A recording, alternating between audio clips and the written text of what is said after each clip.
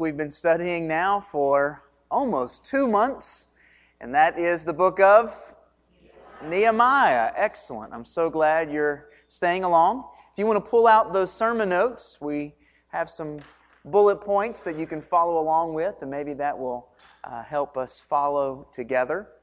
We're continuing this series of rebuilding the wall. And if you remember from the very, very earliest of messages, this series was about God's people doing something big for God. It was about a people coming together and people standing together and the people working together, finding ways to solve this big problem. And that big problem was simply that their walls were in shambles. And we've watched them over the last few months start the building project and work against opposition and work against problems with other tribes and other people. We've watched them embrace Nehemiah as a leader, and we've watched him really grow as a leader. Well, we're in chapter 5, and for a moment, the whole building of the wall is put on hold. Because something else has happened in the life and in the community of this group. Something that has caused the building to come to a halt, to come to a stop. Something has to be done because there's a crisis brewing. And it deals entirely with an injustice. An injustice. Now, when you hear the word injustice, many things might pop into your mind. I know when I think of all the things we have in our society, all the things we have in our world, all the things we have in our community and really every community, there's certain things that are unjust, certain things that are just not right. Immediately to my mind comes those pictures of police brutality and excessive force on individuals that are posing no threat. If I had to think of what I see when I hear the word injustice, I think about the estimated 500,000 girls and women caught in the human trafficking industry, some of which is centered around our football Super Bowl. Football season begins this weekend, and probably in many cities where games are being played, there are young women who have been taken from their homes and are basically being sold against their own will for the pleasure of spectators. Another injustice that really gets me, and you may disagree with me, who knows, you may have participated in some way, is payday lending. Where predators take advantage of poor people who are caught in a financial bind, and they offer a loan at an exorbitant interest, which continually perpetuates the problem with that family. I believe it's sinful, wrong, and evil. And I'm not even a Democrat. Card-carrying independent. I play no favorites. According to some national and world economic surveys, a group of young people, a lot of young people, 26,000 young people from 181 countries were asked, what do you think is the greatest injustice in the world? And they didn't even speak about people to people or communities. They said climate change and the heating of the earth's atmosphere is the greatest injustice of our time. Others that were listed were lack of employment, lack of access to clean water, government corruption, lack of education for girls and for minorities. If you just think about all the things in our world that are wrong, you probably have some in your mind, some that you've experienced. I got really revved up a few months ago when I learned of this phone scam against senior adults Basically, people were acting as IRS agents or medical personnel, and they were squeezing out of vulnerable senior adults money that they didn't have, putting them further and further in credit card debt. Do you believe there are injustices in the world? There's things that are just wrong. Even this weekend, we were watching the news this morning, and in the areas around Miami and Fort Lauderdale, in the midst of an evacuated city, there's looting going on in hotels. People are being physically assaulted that are already evacuated from their homes. It's an injustice. And we, as the believers in Christ and the believers in God and those who believe there is a right and a wrong, we're so caught off guard by these horrific evils in our world. And we cry out to God, why don't you do something? Why don't you stop this? Why don't you prevent this? Why don't you bring this to an end?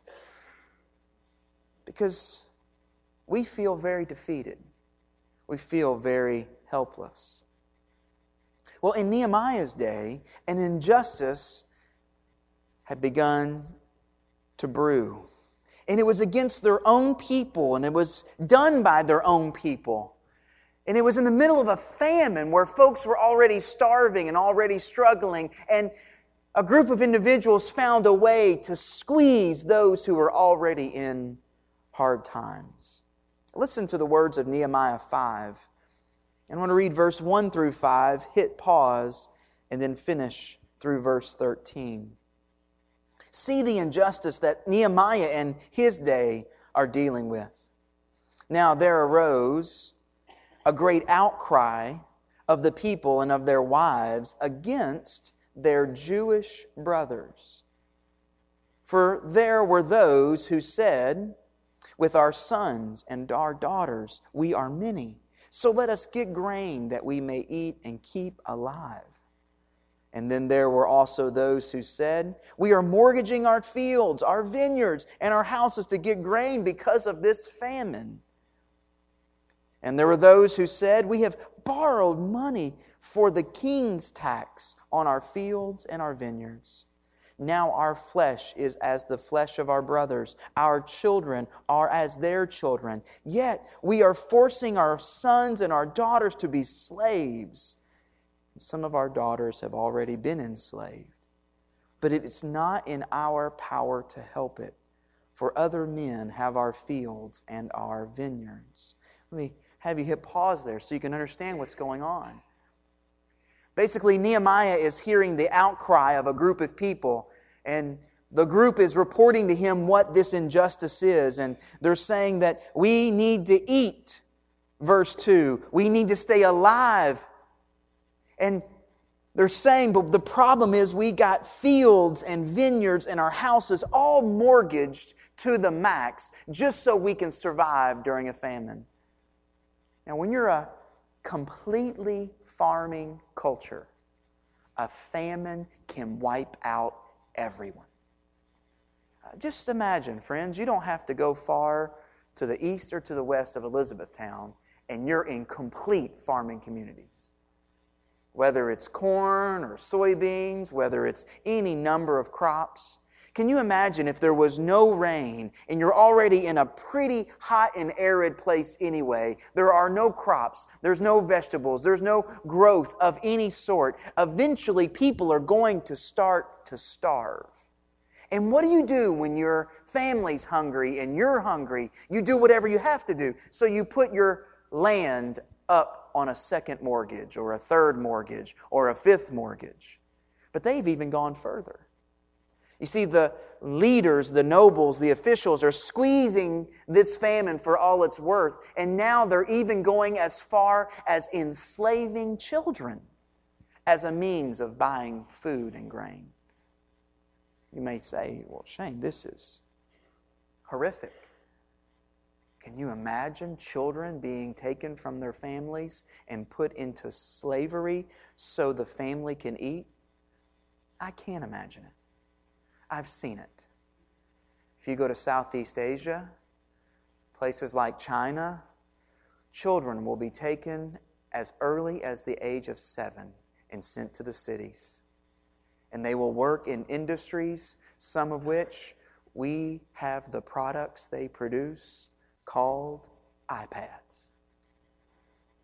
And they will work 70, 80, 90 hours a week in very, very unhealthy environments to produce for their family and living that will be sent back to the farming communities just so parents and grandparents can stay alive. The brothers and sisters who read this in the places of China, they understand this exactly because it's still happening today. It's still happening in many places.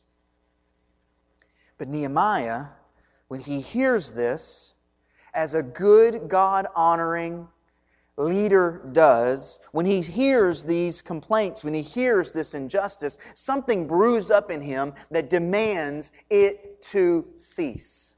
He demands for something to be done. Look back at verse 6. And I was very angry when I heard their outcry in these words. And I took counsel with myself. It means he thought about it long and hard. And I brought charges against the nobles and the officials. And I said to them, you are exacting interest, each from his brother.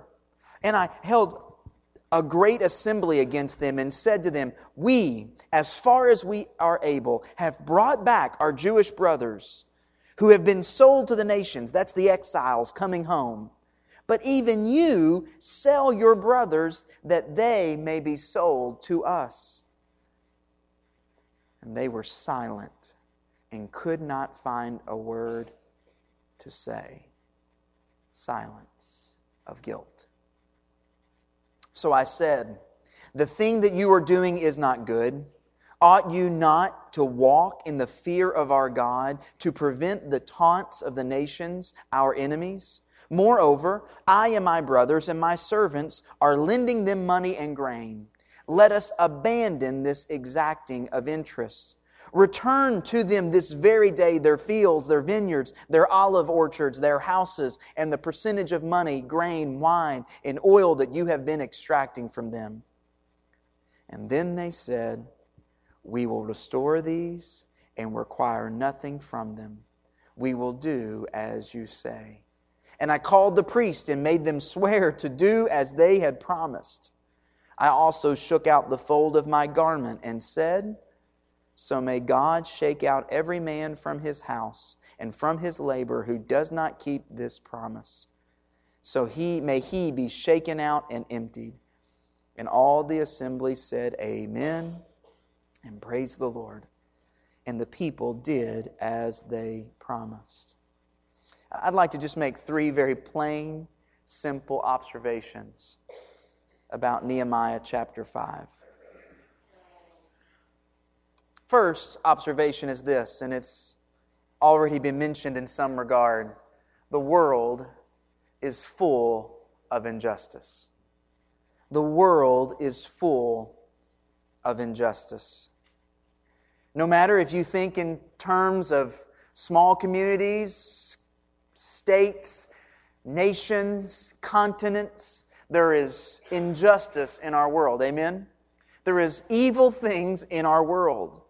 If you think in even smaller segments like cities and towns and neighborhoods and even inside of families, there are things that are done that are unjust, that are unfair, that are not right.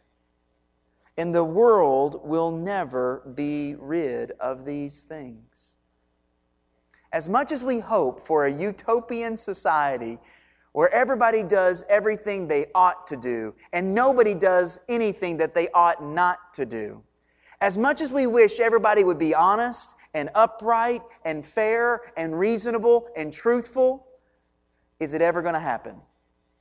No, it's never going to happen.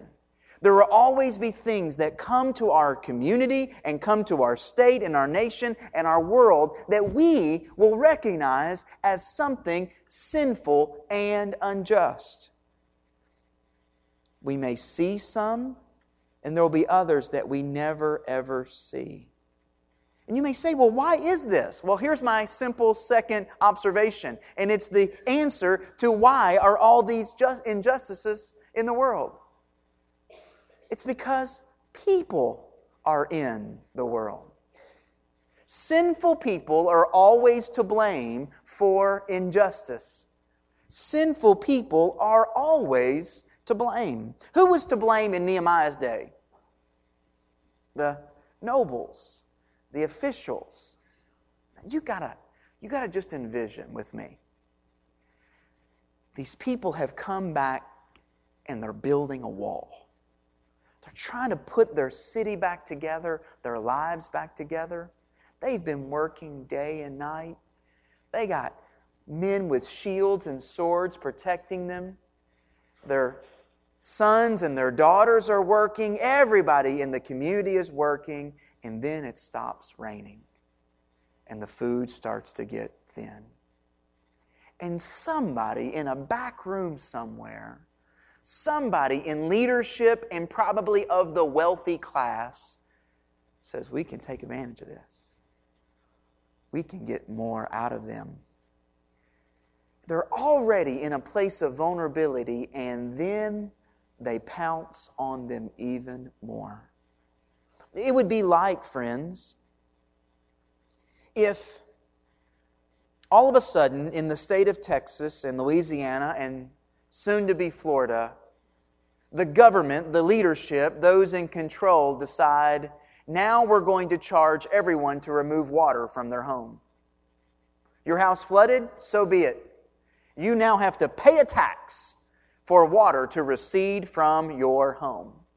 Oh, there's another way we can get you. Let's make sure if you need clean drinking water, you got to pay for it. And if you need gasoline, we're going to charge you $7 a gallon. If you need medical insurance or medical care, we're going to charge you 5 times the amount for a Band-Aid or for a pill or for something to help injury. Can you imagine the outcry in our nation? If a people were already in trouble, already in harm's way, already strung out to the nth degree, and then the government decided to start billing them for water removal, for medicine. Do you imagine how many people would cry out against this kind of evil? Well, Nehemiah seems to be surrounded by a bunch of people who thought this was a good idea. And Nehemiah hears from the people, and he is furious. Because in his world and in our world, sinful people do sinful things. Sinful people in authority do corrupt things. And sinful people in any kind of leadership at times take advantage of those they lead. And sinful business owners sometimes take advantage of their employees. And even as it comes down to the smaller and the smaller and the smaller unit, you can be assured that corruption and evil and injustice will constantly be around us because all of those institutions are led by people. People do sinful things. Why? Because at our heart, people are sinners. I guess maybe the outrage caught some of you as it did to me. A few months back when the makers of the EpiPen, for those who have severe allergies or severe allergic reactions, they moved that pen that can save their lives to over $1,500 for one. Now, did the company have the right to set that price? Absolutely. Did the supply and demand dictate it? Yes. But it's unjust. Maybe you have recognized some of the trauma around political movements in the world. I find myself sometimes not wanting to watch the news about foreign governments because it seems as though there are grave injustices. Voters are threatened against their own life so not to make their voice known. Corrupt leaders who have been in place for years and years and years basically squeeze out any dissenters. I could name a few, but you know them. One's a really, really large country called Russia. But there are others. But you know that same kind of corruption happens in the United States of America. It happens in Frankfort, Kentucky. It happens in Hardin County, Taylor County, Nelson County. It happens in little communities and it happens in big countries. Because every one of those things are established and led by people. People are sinful. It's so easy for us, friends, to announce no one is perfect. And it's true, the Bible says in Romans 3 verse 10, there is no one righteous, not even one. Everybody has the same problem. You have the same problem. I have the same problem. Leadership, governments all have the same problem. And that problem is that no one is righteous, not even one. The Bible says in Genesis chapter 6 verse 5 that God looked down on the wickedness of man and He discerned that every intention of man's heart was bent only on evil. And they say, well, that's not me, Shane. I'm not doing anything wrong to anybody. I'm not trying to harm anybody, hurt anybody, outdo anybody. I'm just trying to live my life, just trying to be a good citizen. Well, even for those who have that as their goal, you still have a problem. I still have a problem. It's called sin. But can I share with you the answer to that problem? There was a man named Jesus who came to this earth without sin. And He lived a full life, 33 years, without sin. The Bible says that though He was tempted in every way, He was without sin. But His desire was to lay down His own life, His sinless life, so that all sinners would have a way to be saved. Can I tell you about Him? His last week on this earth, He walked into a city called Jerusalem, and He was hailed as a king and as a hero. But within 5 short days, the crowds who lifted His name high chanted for Him to be crucified. Can I tell you about Him? And He willingly let His life be seized by an unholy government called the Romans.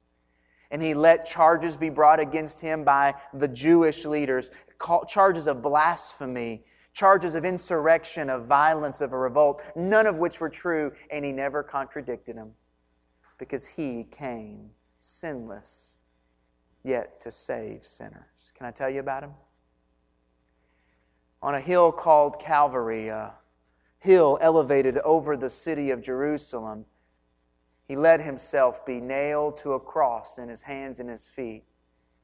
He let Himself be raised up in front of all who would see. And there He spoke to His Father, "Father, forgive them. They do not know what they're doing." At the highest point of that day, He committed His spirit to His Father and He died.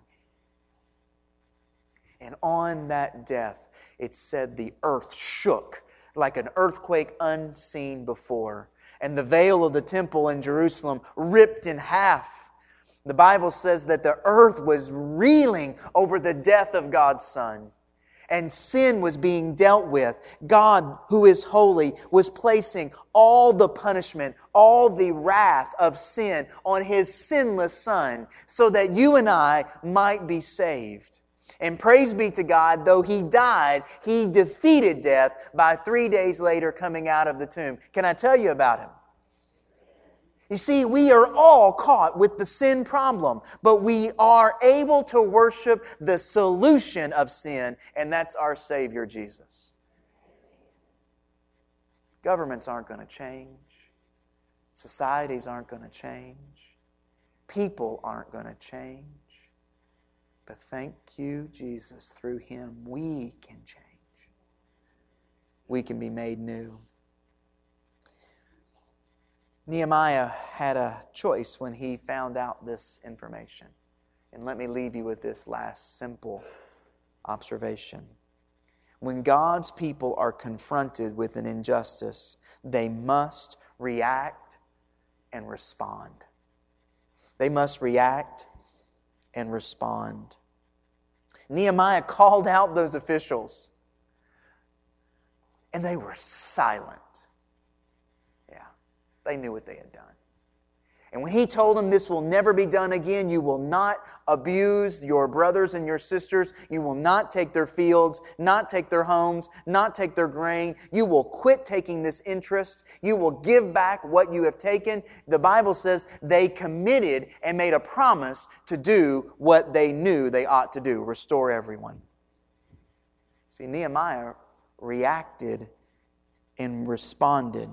And you too will have options at times in your life where you see something that is wrong and evil and unjust, and you will have a choice. Do you let it continue, or do you react and respond? Do you engage it? Do you just let it go by? Do you actively try to bring light and hope and good and God-honoring things, or you just say, it's none of my business, not my problem? You see, God-honoring people want to react to injustice and bring about His good pleasure.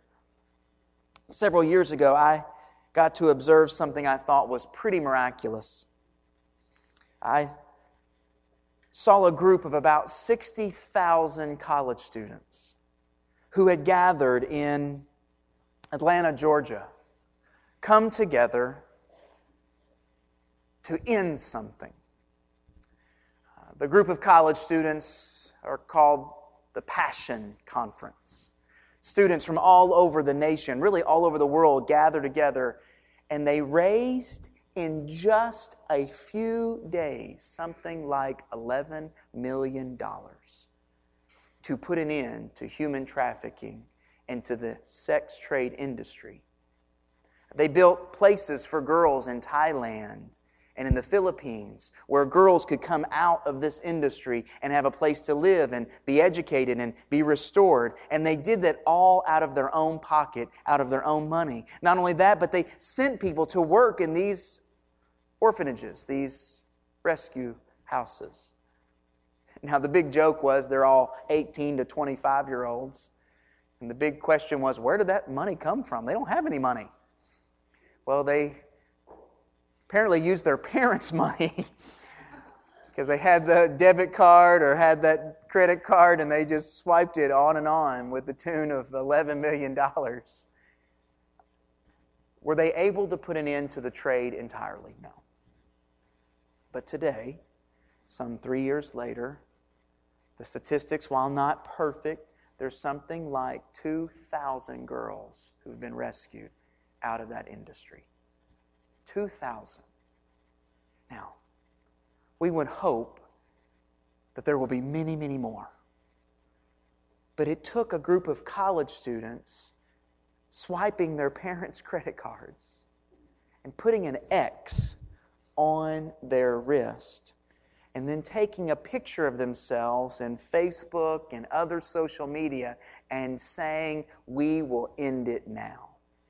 And it brought all kinds of attention. So much so, at that time, President Barack Obama called the leader of the Passion Organization and invited him to come and to speak to a group of government officials about how do you put an end to social unjust things. College kids at a conference.